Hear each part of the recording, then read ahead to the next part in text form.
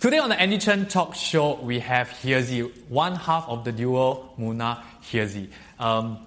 We talked about many things, including working against the grain and creating difficult content that is responsible and pushing the limits. We also talked about the business aspects of creating content, this and many, many more. But before we begin, I want to say a big thank you to Huone Singapore for sponsoring our shooting location. And don't forget that this episode is also available on podcast on iTunes, Spreaker, and Stitcher.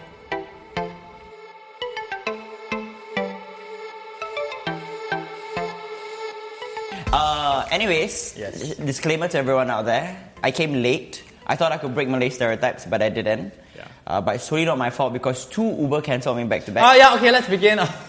And they were both Chinese. So, the Chinese people made me late. Wow, I see we are doing this racially We are already starting thing, this. Let's get And going. confession, I also made the Malay joke before she came.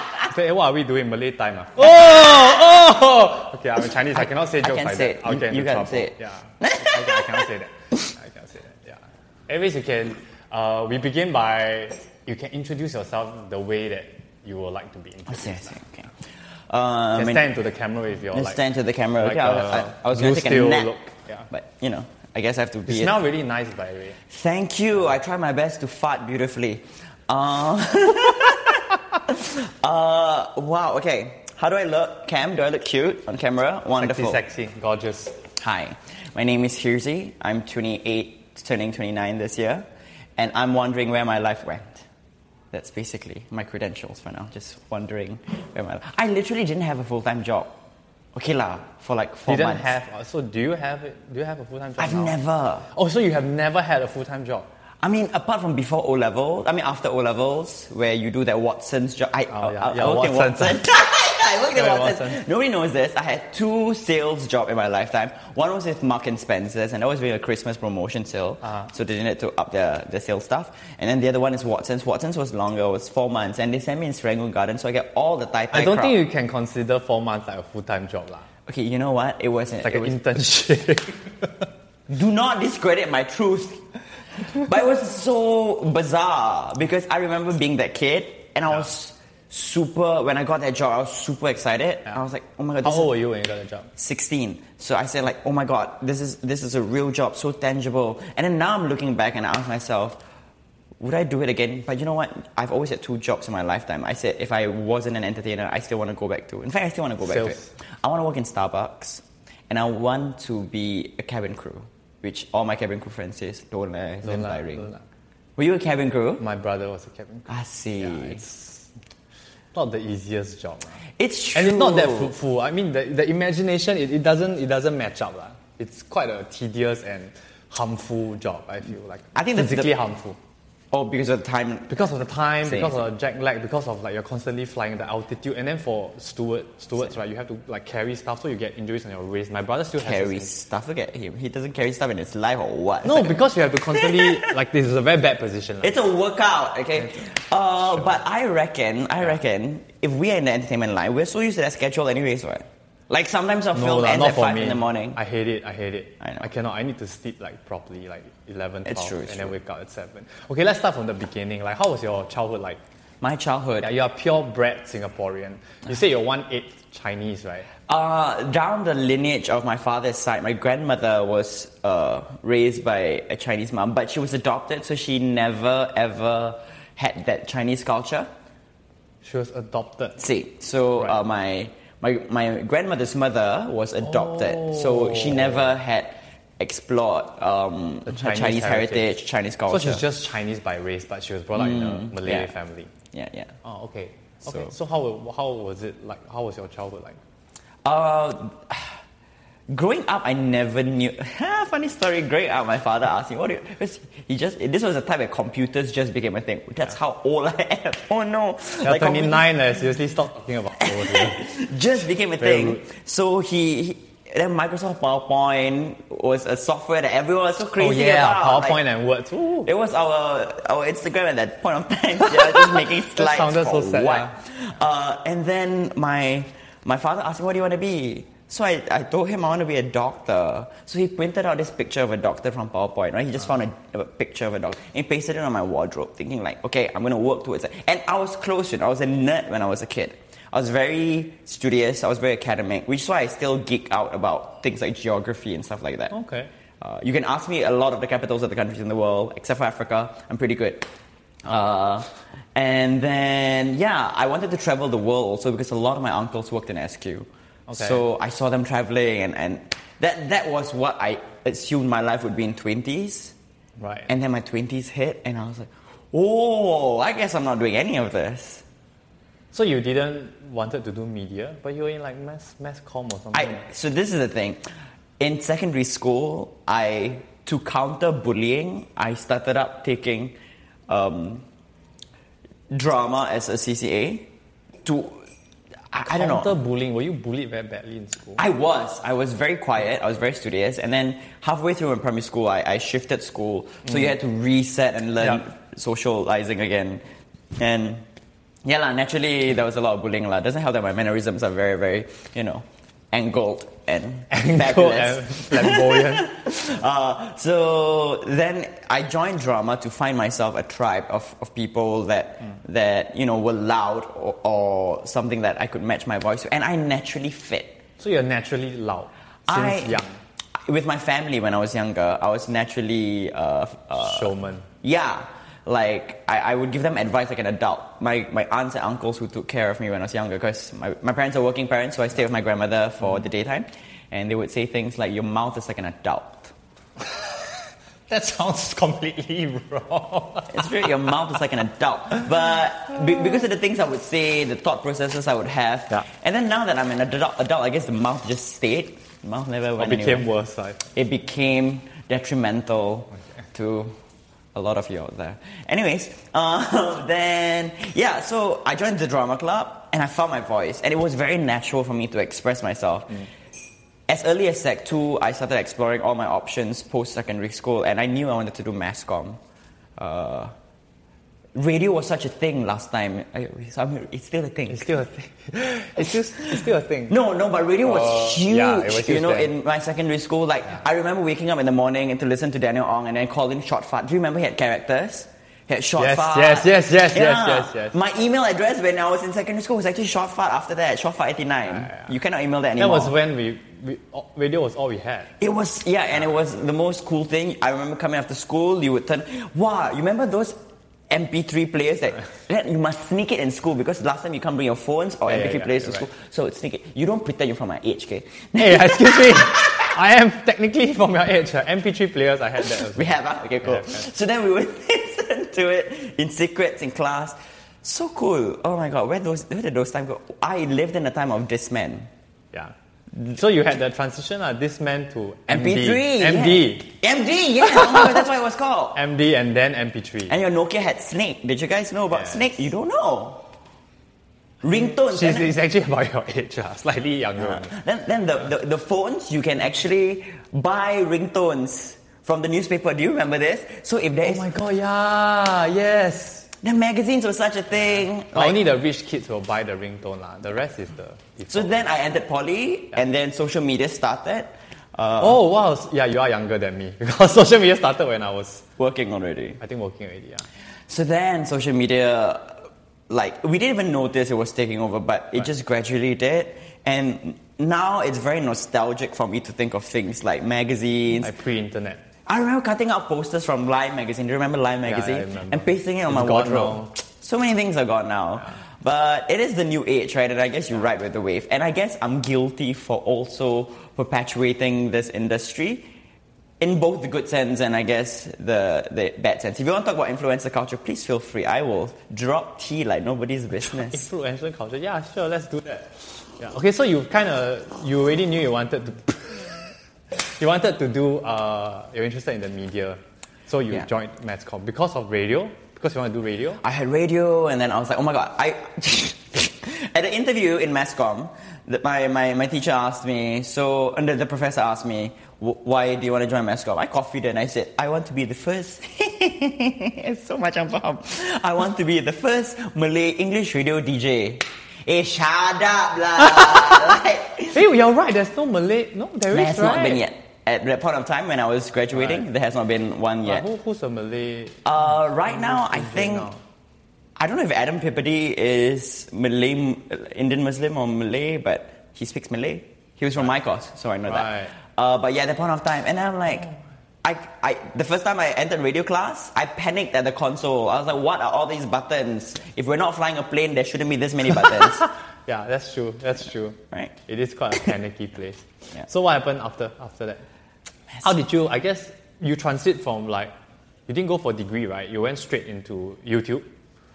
This is the bizarre thing. A lot of people thought that from YouTube I got recognized and then I went to mainstream media. Yeah. But the truth was, we started our YouTube channel before YouTube became a business, right? Yeah, we started out as early as the times of Nigga Higga, Natalie Tran, the American YouTubers and the Australian YouTubers. You were 2008, 2009. Yeah. YouTube just started in 2007. So that's how, I wouldn't say advanced, because we didn't start it thinking like we want it to be a thing. We started just for fun. So that's how early we started it. And right after graduation, I was doing your old school actor stuff. I knocked door to door for auditions. I kid you not. I would go to AADB. So you wanted to be a performer. Yeah. So your passion is performing. After poly, yeah. After poly, okay. I went to Mandy.com and I would take up any job. So I was an AP, I was an AD, and an actor. These were the three roles that I frequented. There was one time on set, the producer was, I guess, trying to save money. She hired me she auditioned me for a role that she already casted because she just found out about me. And she loved me so much, she wrote a role for me for that series. This was my first ever TV show. And then after that, she found out that, actually, he can do a lot more things. So she made me an AP on set as well. So you were an actor and an AP? I think you're being taken advantage of. I realize that now. So State Production House, it's okay. From there, I learned a lot. And from that, actually, I also learned to produce. Right. So while knocking door to door for audition, I was also doing YouTube on the side. So on days where I'm not filming, I would meet my friend Muna. So when you did YouTube, it was for the intention of being a performer? No, just for being annoying AF. Muna You and I, succeeded. Muna and I, right? We were annoying like that in school already, and people in class either found us very amusing or very annoying. We were that line. Yeah, They say there's a line you don't cross. That line, I walk on it. Yeah. Yeah. So we were already like that, and we always said, wow, if there's a camera on us 24/7, we'd be so funny. This was a time when Paris and Nicole had their own reality show. Right. Paris Hilton, Nicole Richie. Yeah. And I was like, oh my god, we are so damn. Why don't we have a camera on us? So we put a camera on ourselves lah. This was the time when this was the camera angle. Damn annoying. It was selfie all the time. Then sometimes the zoom, I forget to unzoom, right? So this is the shot. Yeah, but that's the beginning of YouTube. It's all video quality were like that. It was. So that's how I started YouTube. Right. And at the same time, I was doing TV. So people thought it's from YouTube that he got to TV. But that wasn't true. Although I cannot deny that it was from my content on YouTube that made me discovered on mainstream the way I wanted. Or I appreciated that. It mainstream. leveraged you up, right? Because I went the traditional path of being an extra, and then they are very small. You were an roles. extra? I was an extra. Oh, I want to hear the story. The worst story is that, I mean, you get scolded and everything, of course. We are always the one being scolded if you're an extra. The worst thing was there was once I went on a shoot, and then we break for lunch, like the 3-4 of us were extras, right? Together with everybody else. And then after lunch, right, they left without us. They forgot we existed. Oh no, it always happens to that. Yeah, and then after that, they called, say, where are you? I said, hey, you never never bring us up. Then now you're asking us where we are. Yeah. So we were that insignificant. It was not a very good thing for your morale at that point of time. Oh no. Then and I was an acne-filled boy. I had very but you low wanted to be an self-confidence. actor. I wanted to be an actor. See. So I did the path law. Then I eventually joined Star Search, and then by some shit luck I won it. And then. But I was a shitty actor and I was not good looking, so I didn't get any jobs after that. He's not good looking. Are you guys hearing this? He says he's not good looking. Okay, I'm decently watchable now, but when I'm honestly going to look at my old pictures. You go and watch it. I'm not kidding. I was not good looking, at least in the industry standard. I was not anywhere close to good looking, and I was not a good actor.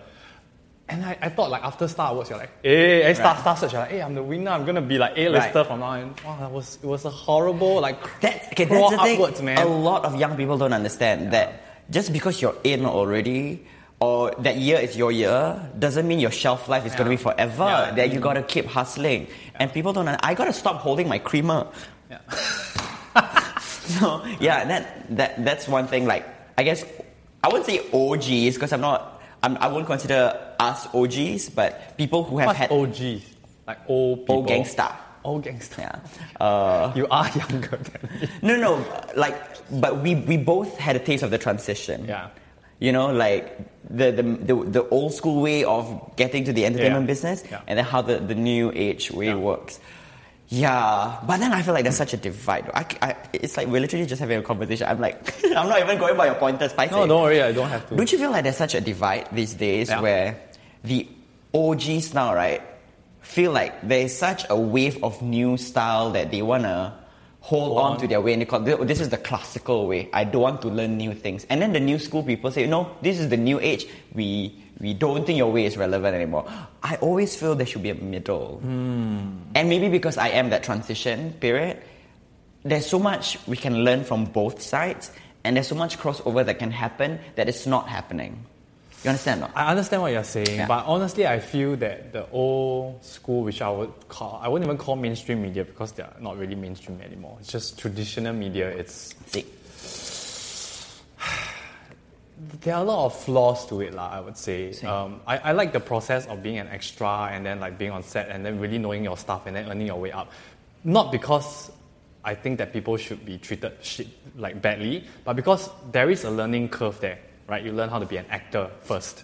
But for a lot of influencers nowadays who get a lot of attention and then they basically get roles and like main roles and lead roles in shows, the very big issue I have is that they can't act. Yeah. It's like if you don't have a craft, then you don't belong there, right? So, use it as a leverage for sure, you know. Like we have some influencers that when they first began wasn't very good, but now after a while, they are showing like promise that they can actually perform. So there's always that curve, but a lot of influencers are still like basically unpopular. Then that's it. That is a horrible toxic mentality to have. This is where I stand with social media. Okay, if you're starting out, social media for you should be a platform to practice and condition your artistry. It is where you make all your mistakes because who cares? You only answer to yourself.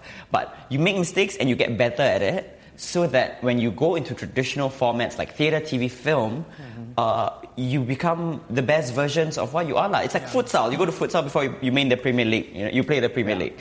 And a lot of these influencers have this entitlement that, no, I made it already. This is my numbers, I don't need to audition. And I always feel like there's a problem. Really? Like they think that? People think they don't have to audition in life. And I say, if you want to be an actor and you don't want to audition, that should be your main, like, in list of skill sets you do. Audition is 80% of what you do. You know? That's like 80% of your job. Yeah, and I'm like, I mean, the other day I was auditioning for this film, Crazy Rich Asians, and Pierre Peng was there. So if Pierre Peng can audition, any Tom, Dick or Harry from the internet can audition Everybody as well. should audition. I mean, okay, I used to be a Mediacorp actor, right? And then once you get to a certain level, you don't audition anymore. So I haven't auditioned like for many years. I didn't have to audition, and I hated it. I mean, I hated auditioning because you have to prepare, and a lot of times you spend a lot of time preparing and you don't get the job. It's horrible, I understand.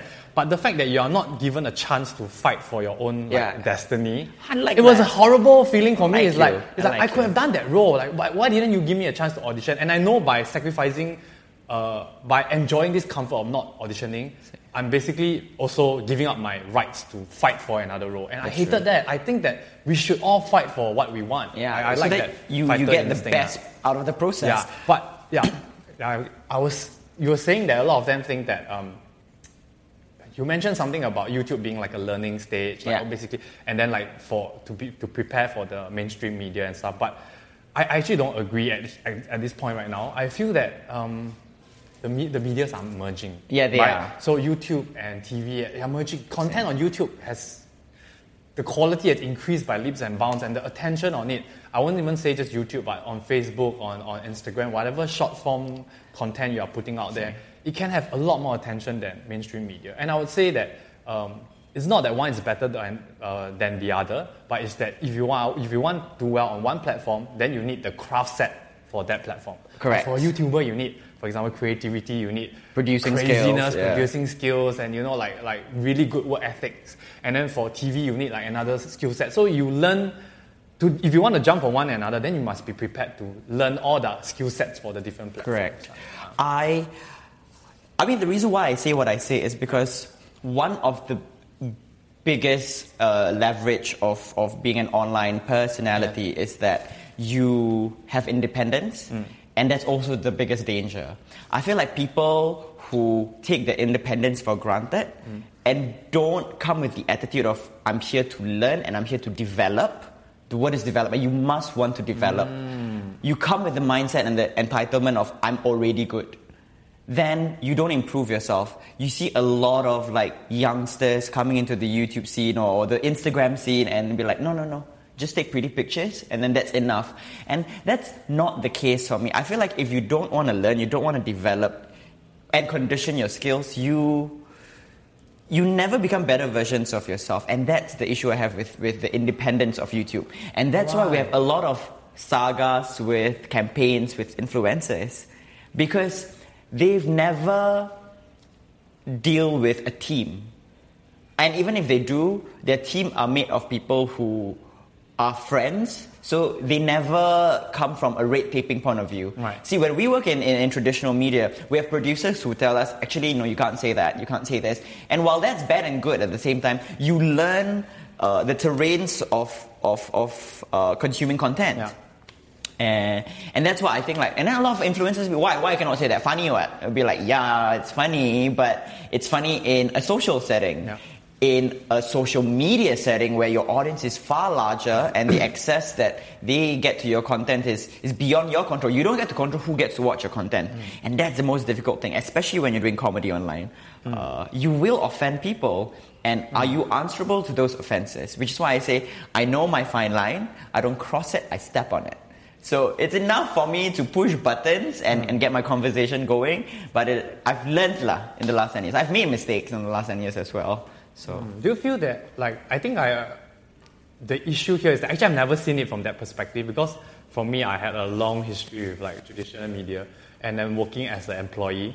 So you kind of see the way things work and you realize that you're a very small part of a very big organization. But a lot of influencers, I would say now, from what you're saying, is that because they got traction, and then they started to be able to make a living out of whatever social media platform that they are on. And they have never really worked a single day for anybody else, right, in a way. So they are not self-aware. So a lot of, they don't understand how the world works or how most corporation works. And then they just work with their own rules. And then that caused a lot of clash between them and clients. That's what you're saying. That's what I'm thinking. That makes sense. And don't get me wrong, there are amazing influencers or artists turned influencer. Influencer is such a... It's a very broad term, right? You have people from mainstream media who are also influencers by their own right. But I'm talking about the online people who only stuck with online. And there are those that are good as well and are very talented in their craft. I think Pretty Please, UTL666, they are very, very aware of branding. They know their taste, they know their flavor, so that when they do campaigns, right, it's so authentic. Every time they do a campaign, I'll be like, how did you get the client to approve this? Actually, that's a very hard thing I realized, even for my own channel. I started, and then when clients start coming in, I started to just do work that the client wants, and I realized that it doesn't feel right. So actually keeping your own sense, your own brand while working with clients is not an easy thing. It's not easy. And I always salute the people that can do that. Because, this is the analogy I have with working with clients online, is for me a person coming to a hairstylist, buying a haircut. Yeah. They're paying you to do a haircut that they want. Yeah. So you gotta give the haircut that they want to the best of your skills and based on your advice. Because clearly they want a haircut that's not good for their head shape. You give them that advice and give them, actually, it's better if we go for the cut, but in a different tapering of the fade maybe. Right? Imagine if you come to a salon, you pay for a haircut, you say, hi, I want a pompadour, you shave your head bald. And she says, no, look better like this. As a client, you would be mad. That's a good analogy. Yeah. So it is the conversation between client and stylist or client and online personalities that needs to bridge. It's a Venn diagram that needs to meet the middle spot of X. And half the time, Singaporean agencies, client, creative people don't know how to bridge conversation. It's not easy though. It's not. And that's why when you have brands like UTL and Pretty who push for their branding is so strong that every branded content that they do, I am okay with it. Yeah. You know, it's annoying to now scroll through social media and everything you see is a branded post. Yeah. I didn't come online to look through advertisements, you know? But that is not wrong as well for influencers to take up. You need to earn your money. Yeah. So then my challenge to influencers out there is, can you make consuming advertising entertaining at the same time, such that the audience don't go like, I'm looking at a branded post. That's the holy grail. That's that like, is the sweet spot. So hard. It's like, okay, that's what everybody's talking about. Like basically making advertisement that people want to watch, right? Like, but it's so hard. It is. It's madness. It is hard when clients still want you to do this. Yeah, exactly. And then they're like, I want you to talk about the specs of this, and then I want you to showcase this part and tell like 7 details of my camera or whatever. It's like, like no, it's so ridiculous. We have 1 minute on Instagram. Yeah, it's like madness. And then they add, say, but make it natural, okay? Yeah. Hi guys! Casually sharing with you. Working with like clients sometimes it like really makes me vomit blood. So really, one trick I've mastered in communicating with clients is, I'll give you an example. So Warner Music approached me once last year, and it's like, Husey, we want to send you to Sydney, go to an Ed Sheeran concert, and then just video yourself having a good time, and then post it up. Then I said, oh okay, I will take up this gig, no issues. Then I asked them, but I don't think, in my head I was thinking, I don't think it's that fun for my audience just to see a highlight video of me at the concert. Like, they will watch but will they be engaged? Will there be traction? So I said to them, honestly tell me, what do you hope from this engagement? And I always ask that question, what do you want from this engagement? Because there must always be a call to action. Nobody will just do something for branding. Maybe they will, but like, there will always be something that they hope. So they said straight up, oh, we hope that there will be more pre-sales for his album before it comes out And I'm like, okay. That's a fantastic question. Yeah, you're right. We should be asking that every single time. So then I said, okay, you give me 24 hours and I'll come back with you with a new concept. And they were like, oh, okay. Like, they were surprised that I want to come up with a new concept for them. So then I thought overnight, how would I get Husey's audience to buy pre-sales for Ed Sheeran? Because my audience are Husey audience to buy Ed Sheeran's pre-sales. And then I said, what if I tell my audience, or I troll my audience, that Husey wrote one of his songs in his album? So then I craft out and draft up this huge mood board and everything in a script, right? Where Husey goes to Sydney to shoot this collaboration video with him, and then like in the video is Ed Sheeran as well in a meeting with him, and sell to the audience that, hey, if you want to know if this pre-sales is happening or not, if this collaboration is real, then go buy his pre-sales to find out. It was my favorite campaign of 2017. It went viral just overnight. It was like 100,000 views already. And I was like, oh my God, people like Tabitha Nauza, shout out to you, wrote to me, like, Husey, I'm so proud of you that you're writing for Ed. I'm like, in what world, Tabby, would you buy this trolling? But that is the fun, because my audience know me as a prankster, as a troll. Right. So it comes with your brand. And it comes with my brand. If I would have done that, I think my friends would have killed me. You don't do that. Yeah. You do something that is so authentic to your branding as well. But at the same time, you bridging what the client wants with the brand and then your brand. Yes. So the Venn diagram, it's all about all the Venn diagrams meeting in the sweet X. And that's what I feel, if online personalities start conversing with clients more, and clients allow their mind and ears to open up a little bit more, that more opportunities like that can happen. Like, I recently just did this campaign with the speakers, and the agency was just saying, like, we love what you do all the time. Give us a concept that you have in mind. So I decided, okay, like, it's a wireless earpiece, and I just posted it yesterday. And I saw it. I'm just going to walk around, and the thing is about me, when I consume music or when I experience music, I always play up a music video in my head. So what if this earpiece, right, plays up this fantasy in this video? Because you're so free from wires. But you do the production and everything yourself. I do. Yeah. So you have a team with you, or do you do it? That video, I was the only one producing everything. Huh? So you shot the video alone? So there's a DP that I will sit down with, and then I will guide him. I usually have a bigger team when I did my YouTube stuff with Boona, but now that our channel is closed and I'm doing my own stuff, I was basically managing that. But it was good, leh. I was surprised that I could pull it off. It's very good. It's quite well done. I mean, not the video, Instagram but like the video is very the well process. done. Oh, thank you. Yeah, the video is very well done. I was thinking how did you shoot this? Like, what's your team behind it? A gimbal on myself. No, I'm kidding. Yeah. But yeah, it was just one DP, 2 dancers. That's it. And you know, your presentation of yourself, like on like YouTube and on TV, it's always this like almost manic person, like, you know, very flamboyant, very loud, but you are actually Very calm in person. very calm, and you are someone who thinks things through. A lot of people You are have a lot of surprised. plans, yeah. So you are actually like that. I'm surprised. And okay, so that leads me to my next question. If I'm very interested. I'm bipolar. That's true. It's been diagnosed. Yes, that's exactly what I was going to ask. Okay, it's not easy, I'm sure. First of all, you're Muslim, right? I assume you're Malay Muslim, and then the culture here it's very conservative, yeah. I would say, yeah. You know, and then to do what you do on YouTube. I always thought that it was just you going like, fuck it, you know, I'm just gonna do, like, I don't care about anything. But like from your character, it feels like everything is planned out and you know what exactly you're doing. You are working on the thin line and you're making plans. So why did you decide to do the kind of content that you and Munah would do? Loudest voice gets the biggest traction.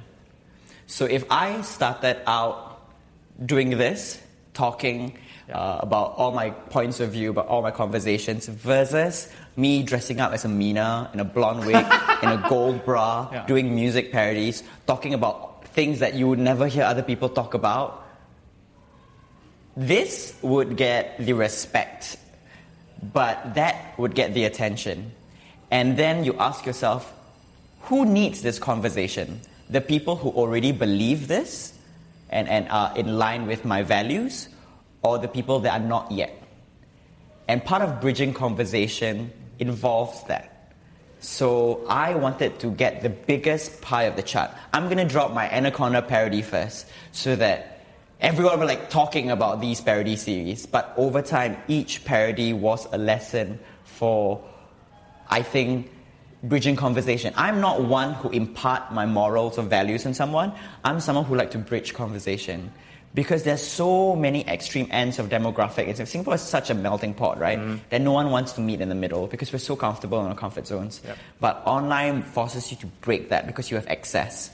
And that's why I guess I chose those platforms. I mean, authentically, I am still that person. Remember I said, like, when I was young, Munah and I were annoying and we just wanted a camera on us? Yeah. It's still me as a person. I'm not too far from that. But I guess this calmness also comes from 10 years of growth being online. That I know now where is what. Which is why I'm so excited to start my 30s. I step into my next 10 years with the knowledge of my last 10. And there is something with the liberty of what I'm able to do now that I know a lot of my artist friends in the Malay industry go like, I'm so glad that, you know, you get to do it because we can't. You know, we come with the red taping of if we want to continue doing work, we can't say certain things, we can't speak up for certain things. Because they don't have their own platform, basically, right? And the other easier answer is if someone's not doing it, then nobody will. I'm not here to play hero, but I'm like, screw it, I'm going to be the one to talk about it. But do you feel that you do have like a certain like social responsibility as an influencer that you are doing this, or it's just like you... It's not a hero complex. Like I think sometimes when people want to do good, sometimes they have a hero complex. Like, oh, I'm going to do this for people. But I think I do it because it is just super authentic to my truth. It is super authentic to the things I stand up for. And like, it's beating so loud here that I'll be like, why am I keeping quiet about this? Why is this the norm? And over time, you just... because I'm someone who stands up for someone, like if I see something in the public that doesn't involve me, it's a scenario, and I see it's clearly wrong, I've stood up for people before. And I don't know. So that has been like basically in your DNA, right? I'm a bad bitch. I'm not a hero, I'm a bad bitch. Right. So, okay, for those... Okay, I have to say that most Chinese will not understand what's going on. Because I didn't know how conservative the Malay community actually still is in Singapore, because we are quite like progressive, right? You would think we like to think we are quite progressive, and we are, you know. But I remember I was on set doing a Channel 5 show, and then one of my co-actors is Malay, right? And then we were shooting the scene in like a bar area, and then she was like very worried because she didn't want to stand too close to the alcohol. Same. And then in my mind I was like, huh? It didn't even hit me at first. I was like, huh? What do you mean? Like, why? Same. And then after that, I realized that because if she's close to the bar, it seems like she's drinking alcohol, she's gonna get it very badly. You know, like I don't know, like either by the audience. I don't know whether it's by the company or it's by the audience. But she was clearly scared, and you know, and I that was when it struck me like, oh, like it can get this conservative. Yeah, this conservative. Now I'm gonna ping the conversation, yes, and then because I'm all about bridging the conversations, and so now in the defense of your friend, I think there's also a lack of understanding of reverse demographics. So to bridge ends of conversation, everyone needs to understand each other, and I can almost understand and empathize the situation because when you're a Malay, you're immediately known as a Muslim in this region, and we have specific guides to how we present ourselves, which is fine. Unless, of course, she's playing a character that was a Mina that drinks and stuff like that, then it's fine. But if that was not in her written character to do that, producers who are not of Malay descent needed to understand the repercussions of such thing to an artist like that. And yes, while the conservatives shouldn't be too conservative because it's just entertainment, it is also everyone understanding and mapping out each other's conversation that I feel doesn't take place too often because, like I said, everyone's so comfortable in their comfort zone. Okay, to be fair, the set was handled very nicely. Same. Like she basically like said, hey, you know, in a joking way, like, you know, oh, you know, she's gonna get some backlash from this, and then the producers also understood and then made whatever arrangement. So it was a nice. It was not like a fight or anything, but. For me, it was a moment to learn. To say they both, the director and the actor, handled it beautifully. But that's I mean, good. It's good. It's fantastic. It's conversation, but it also like enlightened me like a dumb Chinese at the side who doesn't know anything. But I mean, for you, okay, and I have nothing wrong with the Malay community being more conservative. I mean that has always been the case. But you are sort of pushing that boundary. Would you say you are pushing the boundary? Do you think that you are trying to make the Malay community more progressive in a sense, or to say that conservative Malays are not progressive is a little bit wrong. Okay, I feel please like educate me. I feel like conservative Malays just have values that they hold on to, which is perfectly fine. What I feel like is an issue is the shutdown of addressing people who don't, or is the deterrence of or shutting up of the people that don't hold on to their values. So there are pockets of conservative Malays who are super loving and inclusive, which I've seen, I've experienced, and I appreciate and love. But there are also bigger pockets of conservative Malay communities that say, no, this is our way.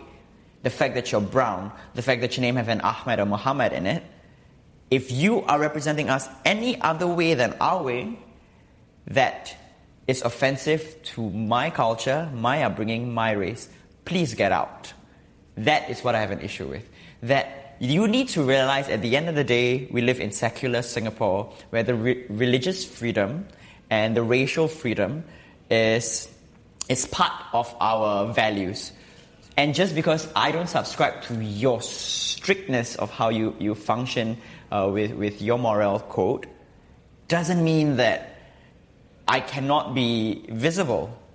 Like for me, I think trans communities exist in this country, but for you to shut them down, for you to shut them up, like as if they don't exist, it's been 53 years.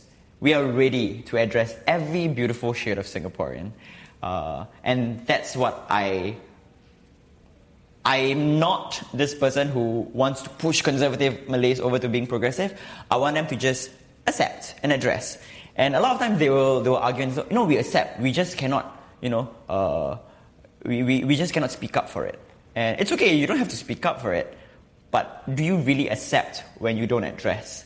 That's a huge issue. When you turn your head away, But because it comes down to something that's super sensitive, which is religion, right? Yeah. Religion is always like the untouchable thing that we cannot talk about, and we cannot. Cannot. And once, Can. in a way, like okay, if it's about race, if it's about skin color, if it's about like sexual orientation, people usually will be like, oh, okay, it's a choice. But because there's something sacred about religion to a lot of people that they say like, because the religion says so. Yeah. Like you cannot do this, and if you are doing this, that means you are against the religion, which makes you a sinner, and then with all the negative connotations that come with that. Then But that's the how do you issue. fight that? How do you fight? How do you even fight that to begin with? you don't fight. You don't fight these people. You hopefully tell them that, hey, this is my life and these are my choices.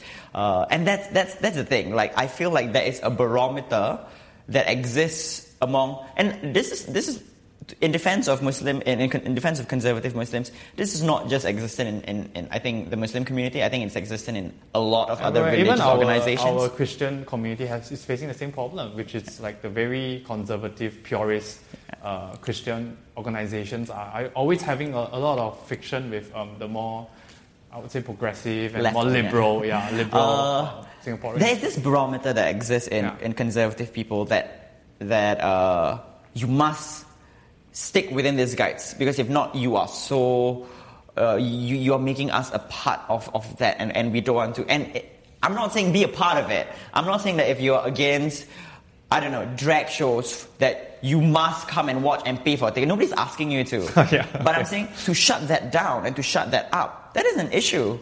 That is you infringing on someone else's rights to live, while we never infringe on your rights to live. What if someone says, let's shut down... Oof, I'm going to get so much flack for this. Oof, okay, I will not say this. Come on! Do it! Like, no, okay, I'll give a fine example. Yeah. If conservative Muslims just reflect their community and how they treat specific individuals in this country the way Americans treat Muslim Americans, that's just a mirrored reflection of what you guys are doing anyways. Because in America, being a Muslim is a minority. When I went to America, I had to come out as a Muslim, and people go like, oh, you're a Muslim. And so it's the same thing here. Why would you do it to other communities when elsewhere in the world, you are a target? You are a victim of this stereotype, this label, this ostracity. Why do that? Right.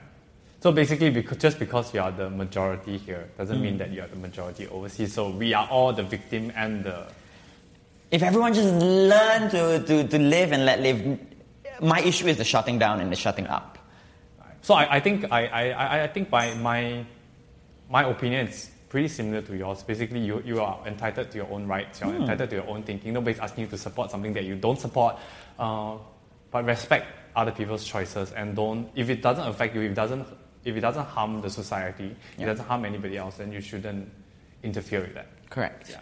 Okay, we are obviously simplifying a lot of the things. I love this conversation. I hope it all is... you need, if this is too long, you need to upload everything in parts. I do like 2-hour episodes. This is too good. Because it's a podcast. I love it. Yeah. So I watched your Pink Dot video basically, Same. and I wanted to...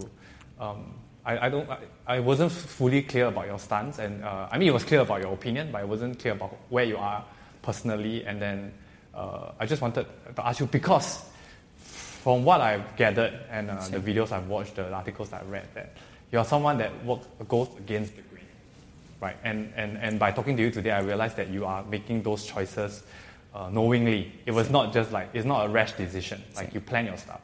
So my question is that what do you stand for? What do you stand for? I want to find out what you stand for and why you're fighting so hard for these things. Yeah.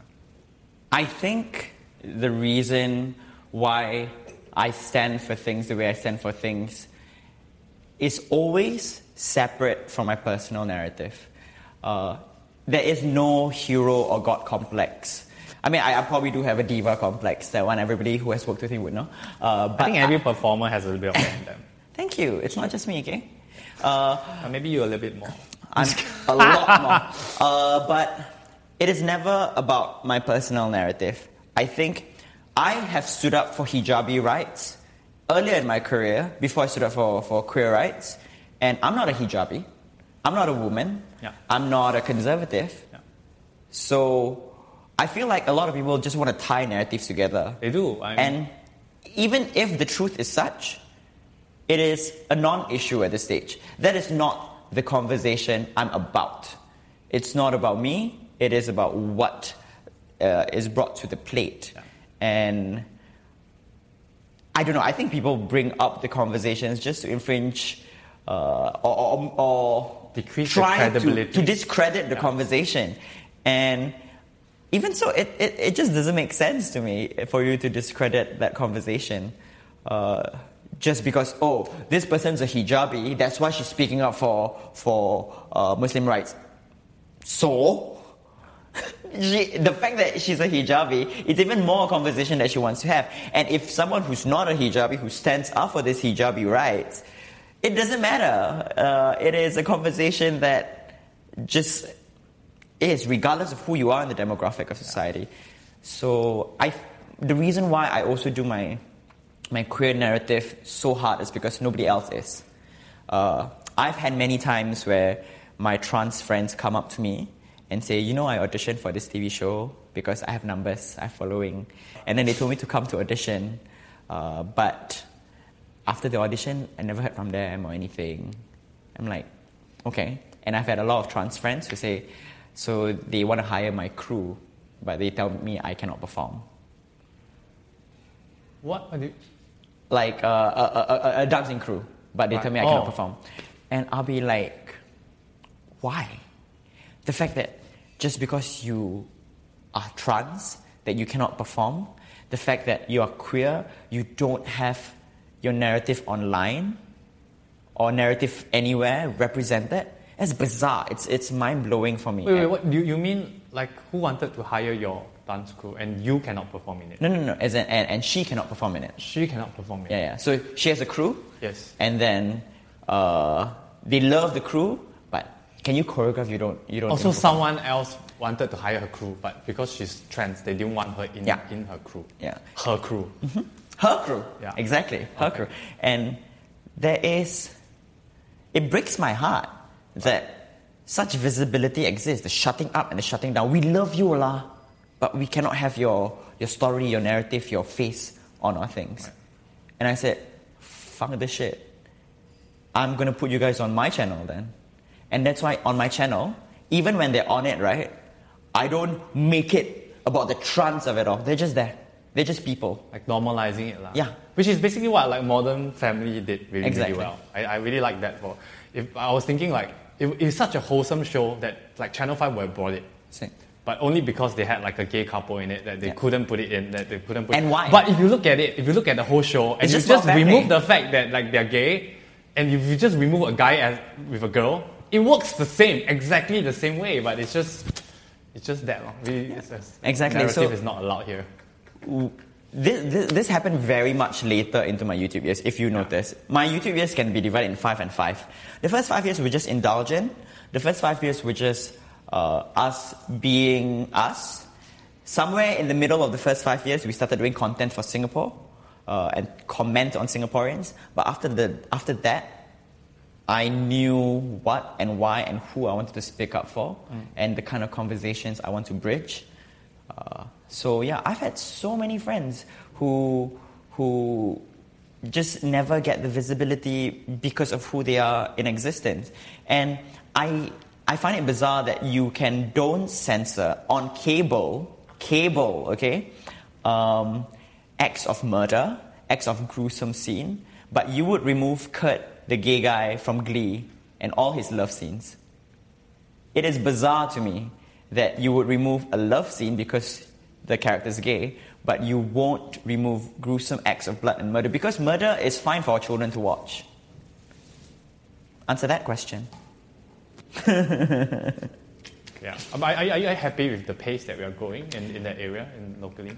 I will not deny that because of who I stand up for and the voices I speak up with, it has sort of like confined me in terms of jobs and but like I said, it is not about me. if I started whining online, oh my god, I didn't get this job because this person said that. I literally had friends who pulled away the minute I did Pink Dot.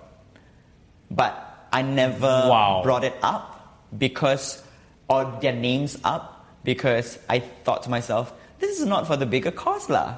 Like, what is it going to do? It's just going to make people feel defeated about the whole movement. And I'm not. The fact that after 3-4 years of Pink Dot, I am still surviving, I am still living my life, speaking up for things I want to speak up for, and pushing my artistry, that you too can speak up for it.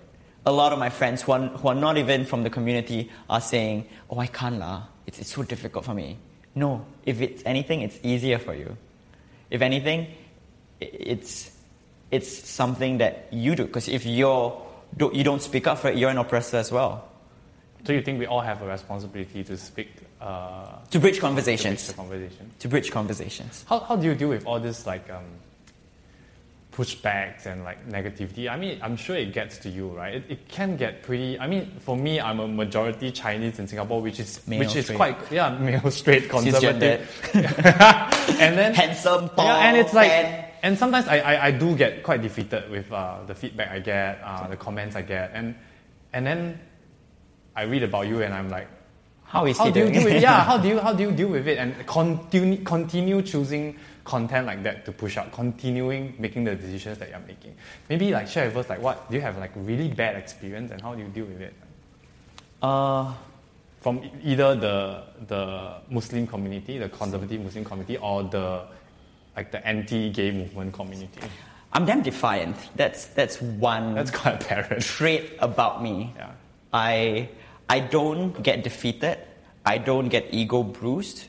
I get challenged and motivated. If you tell me I cannot do something, the more I want to do something, the more I want to prove to you, yes, this can happen.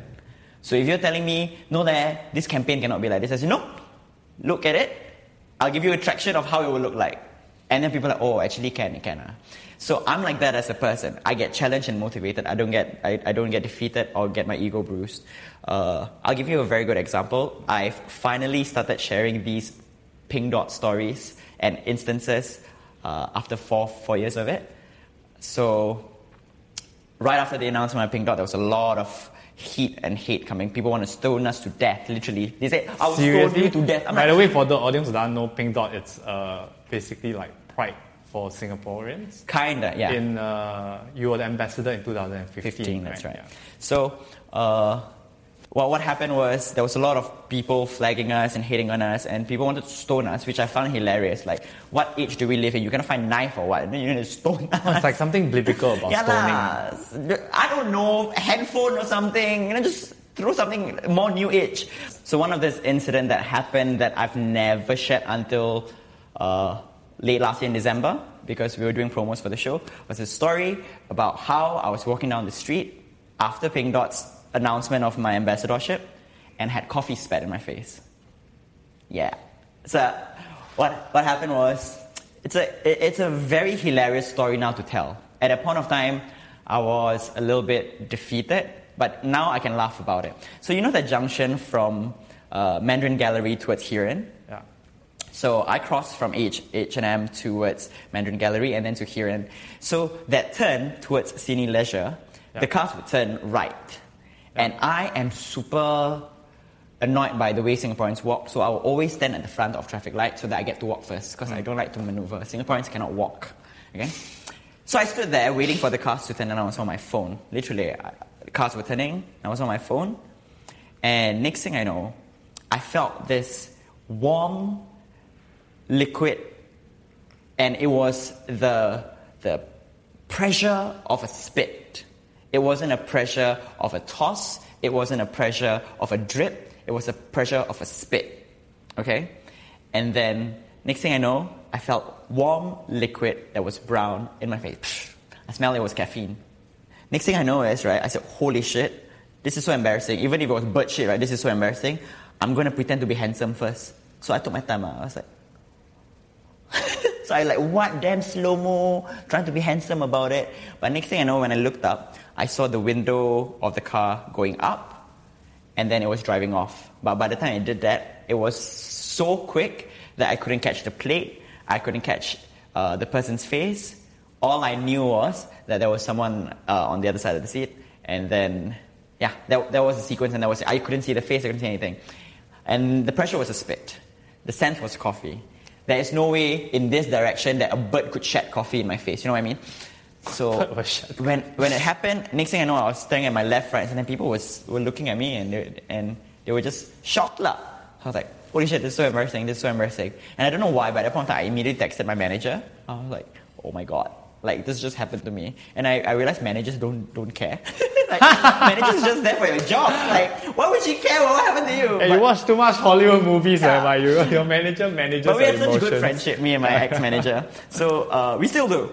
And I was texting her, I was like, oh my god, I'm so mad. This happened to me. And I literally went to the gym after that to like vent out, right? Yeah. I was on the way to gym. And yeah, I never told. How do you know that like the person that was spitting on you because of the Pink Dot ambassadorship? It didn't matter why lah. I'm just giving you the timeline. Right. It could be that the person just hates my face or whatever. It could be any one of the reasons where you make like people. Correct. Because your content is very either exactly. They love you or they hate your guts. That is true. Yeah. But this was the window lah. This was the window right. when Pink Dot just announced our ambassadorship. Yeah. People wanted to stone us. And there were many uncomfortable instances where every time I saw a Malay person, I would like just drown. I would curve into a ball and like wish I wasn't visible. And that was the timeline. So you're right. It could or could not be about Pink Dot. But there was also the same week where brands pulled out. Brands have literally said, quote unquote, we know it's Fashion Week and we approve you guys already wearing the outfits, but can you don't tag us because we're a heterosexual brand? And this is an international label, so... It's an international label. Yeah, and if I leak this story, right, I will go viral, I will be a sensation. Yeah. I will be an international sensation because there's no way this label in America would have endorsed that statement. Yeah. But I'm not here to be viral. I'm not here to make that kind of conversation. I'm not here to be that kind of person. So I kept that to myself for 3-4 years. We didn't share it with anyone. I shared it on a status on Facebook, but my Facebook has only 200 people, and they are all my close friends. So one of these... personal page. Yeah. So one of these newspaper journalists was like, bro, I want to cover your story. I need to cover this story. Like, there's no way that this is fair. And I said, for what? What does it do? What do we get in the bigger movement of things? That kids will now be scared to speak up for it? No! Not about that life. Just deal with it first. Laugh about it, and then when you prove to people that 3 years later you still can have a career, you still can be sustainable, you still can be successful, then tell this story in jokes.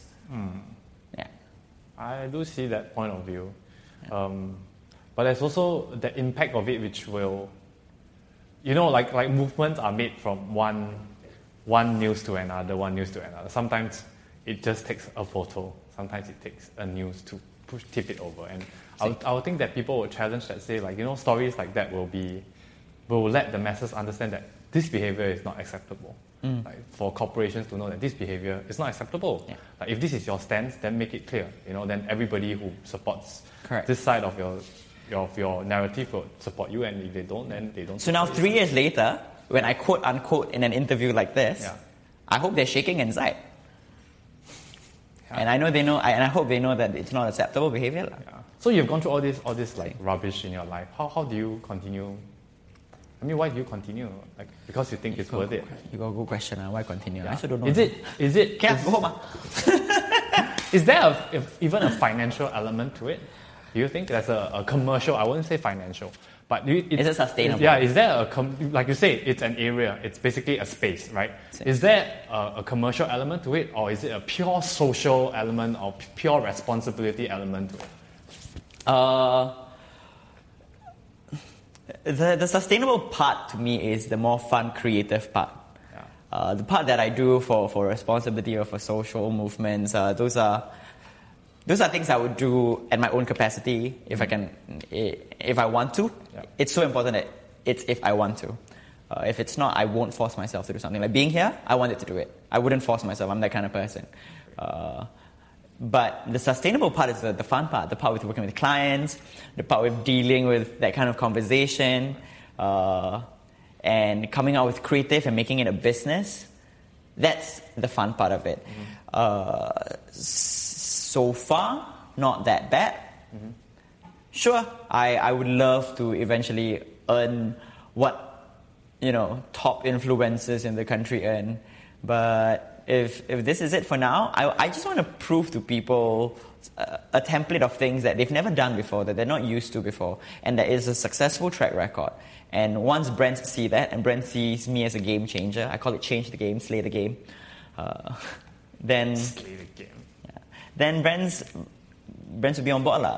That's the thing with me. I like to taste trend before it happens.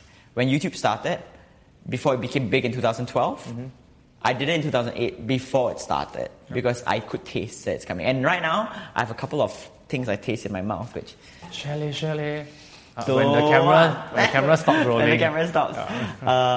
And it is such an open market. And I'm surprised nobody is on it yet. But it's my secret to keep. And then, so I like to do that. I like to taste trends before it happens. So now I want to do content that brands are not used to yet. But will eventually go oh my God, that's so cool. And there's traction for it. So when I've clients or agencies that work with me because they trust my brand and DNA, right? That they'll be okay, whatever you want to do, we on one. I'll be okay, let me try and push. Even if I don't earn from it. Even if the bigger budget, I'm paying my dancers and I'm paying my crew, which is literally the last gig. I earn nothing from it. It's just to prove look, this template worked lah. Come, let's do more of it. So it still sounds like you're very involved in content creation and yeah. This is so why do you decide to stop your channel? So yeah. Actually, I've been wondering this should be the number one question everybody is asking you, right? But I actually don't see the answer in any of the articles and reports. they have but it's very wishy-washy. Yeah, it's very not the straightforward answer. Why is that? The brand DNA of the YouTube channel of Munah and Hirzi is so strong.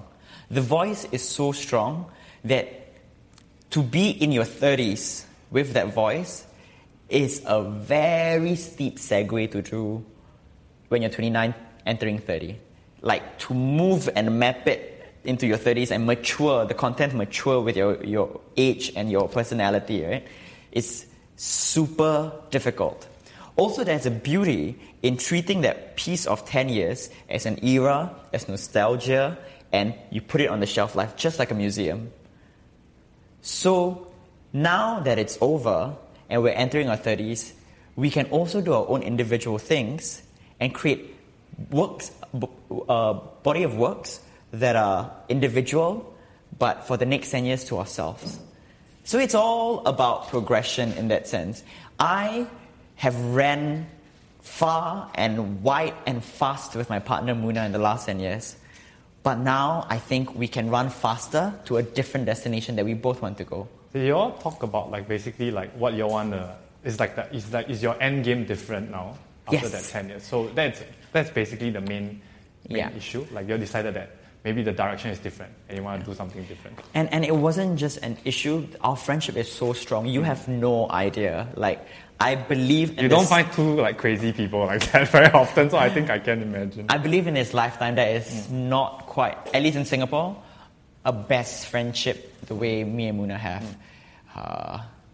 So there's a lot of personal underlying layer also that happens in between that we respect each other and go oh my gosh, this is going to be such a burden for you. So not a burden, but such a heavy responsibility for you that I don't think you need this extra load on your plate. And in our own personal capacity, we never shared who has to go through what. But I thought, okay, this is actually an accurate conversation. So in our 30s, while we do our own things, there's also a lot of personal layer and baggage that comes with maturity. And we love and respect each other so much that we'll be no, go for it. I understand. I completely understand. Right. So, and the 20s it's always going to be our friends 10 seasons.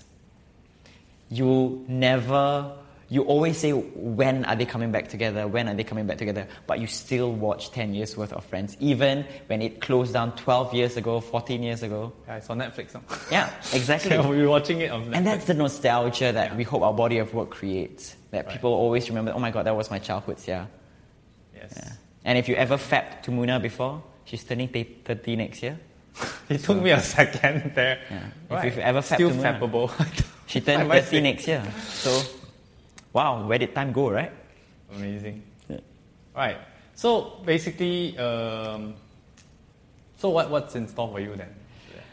I think entering my 30s, there is so much excitement. I have a taste of doing live shows now. Yeah. And Because I know, of your closing act. yes, and now the problem with me and the good thing about me is once I taste of doing something, I have the taste of doing something, and I know how it's done, I will want to do more and do better more next time. Right. So I want to work on my comedy a little bit more. I want to mature my comedy as well. And it comes with cutting off something and doing the next thing. At the same time, I also realize that fans will always have a taste for what you used to do, and that's why I brought one of my characters back with me. So I'm basically going to be bipolar in my 30s. My character is going to do her thing, and I'm going to do my thing. Yeah. And so if you've missed the 20s Hughesy, you've got her. But if you're excited for Hughesy's new stuff, you've got me. So it's like a rebranding. Are you still going to do YouTube? Yes. So do you have another channel now? Yes. What's the channel? It's all in the works. Oh, it's still work in progress. You must think of it as a performance, yeah, your whole social media lifetime, right? It's all a performance. You got to think of drops like that. So I'll give you... You are going to make such a good producer, Thank you. director. Yeah. So can I tell you a secret in to our content for the fans? Please do. The last time the Minas did a parody was December of 2016 when they did Side to Side, to which they announced that Muna and Hughesy were closing. They were the first characters. After that, it was just all the other characters saying goodbye with their music parodies. Yeah. But the next time you saw the Minas in 2017 was the Hari Raya reunion video, which is a flash forward into the future. Okay? Okay. So if you notice, there's that time space that exists. And in this future, what happened was the Minas had a falling out. That's why they were all not friends. Shasha had a child and Shasha got rich. And then the other three Minas had spouses except for Shasha. So this was set 5 years down the road, which was carefully planted that fans didn't know about. So it's an Easter egg. Exactly. So this next 5 years is what you're going to see with Shasha and the development of that storyline. Right. So fans of the Minas will be like, oh my gosh, there's going to be a 5-year reunion. Right. And so oh my it's God. also, to you, it's like in a macro level, a show still. Yeah. In and out of the whole It's an YouTube experience. video. It's an experience for all of them. Like the YouTube, Instagram, and Twitter and Facebook are just like pages. But if you pull out, that's the whole book. And it's fucking cool. It's fucking cool. So literally 5 years down the road, you're going to see back that same reset the timeline. Wow. 5 years is a long time. You made plans for so far ahead. Amazing. That's true. Like, Right. you don't even know what's going to happen in 5 years, lah. Yeah, 5 years ago I was an idiot. Now I'm less of an idiot. Still an idiot. I am still the same idiot. Alright, so let's talk about something for people who aspire to be content creators. Oh, fun conversation. Right. So, what will you think? What do you think is the most important one value, second skill set to have if you want to be like a successful content creator like yourself? The important value to have if you're an aspiring content creator is artistry. A lot of people are now focusing on following and numbers and what gets the view. My least favorite question in a seminar is when people ask me, how to be viral? It's my least favorite question. Because that goes to show that you are more interested in the fame, in the popularity, in the money of it all, versus developing yourself as an artist. So artistry means you understand why you're pushing online. You can be the Fandi Ahmad children, right? And we all know they're great at sports. And that's what their Instagram game is about. And yes, they post their own personal life and stuff like that. But we know that's why we follow them. Because they are our nation's next best bet after the legacy of Fandi Ahmad. Versus, oh my god, maybe I post this picture and I hashtag OOTD or hashtag this, hashtag that, then follow for follow, and then like I'll get following. That's conceited. So what are you about? Who are you? Why are we following you? And the why are we following you is your artistry. People follow me because of my mouth. People follow me because of my comedy. People follow me because of the things I stand up for. And that's your artistry. That's my artistry. The most important skill set to have is, honestly, if I'm being practical, the answer is producing. A lot of people don't know how to produce. Mm-hmm. I know people who, the minute they have a budget, right, will spend 40% of the budget on costumes when, if you're smart, you can write out and loan so that you'll save up money. Producing is such an important skill set to have, and I'm blessed that my degree was in producing. And what's your degree? It was in creative producing. My professors were all Hollywood Jewish producers. Wow. So it was very strict. Which explains why your mind works the way it is, like planning 5 years ahead and seeing things in a very wide scale of things. Because I'm not like that, but I'm learning to be a producer right now, and I'm working from the bottom up, learning on a segment, and that's why it really intrigued me when you talked about like the Instagram and the Facebook and everything being one book. Yeah. I think that's the producer education that you had. Probably. Shout out to Rona, Nana, my favorite Jewish Hollywood producers. Shout out to you guys. But yeah, that is the practical answer. But the more personal answer, the most important skill set to have is the will to develop.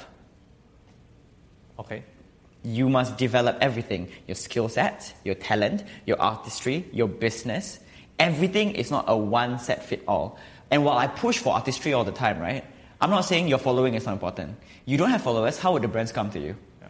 You must understand the brand, the artistry, and the business in you.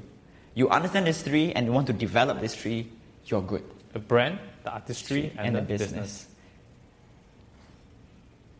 Okay. Are you confused? No. I assume the brand, meaning like what you stand for, what's your X factor, what are you known for. Your artistry is the skill set you need to express those skill set that you have, the talent that you have, and then the business is basically how the business works. How do I get clients? How does my following affect how much I can charge and everything, stuff like that. Actually, it's artistry, brand, and business, and in that order. You understand your artistry, you understand what you're about. For example, you're a Fandi Ahmad child, you are a sports legacy, and people are excited. Your artistry is people are excited to see how you live up the legacy of Fandi Ahmad, in your sports. And each of them have their own thing. That's your artistry. Yeah.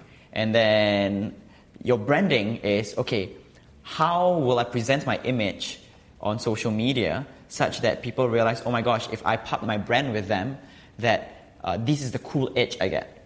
So branding is understanding your DNA as a person, your DNA as an artist, and selling that to the bigger audience. And then that's when brands come into you. And after that, understanding the business. How do I change the game of consuming my artistry? And it's all a full circle. Right. Interesting. Okay. Before we end, you can ask the audience one question. Wow. And they'll reply here on the comments. It can be anything. Doesn't have to be serious. It can be anything. But it can be deadly serious as well. Okay. My question... Do I look straight to the audience? Yeah, sure. Please do. My question to the audience is, after watching this, if you've not followed me, why haven't followed yet?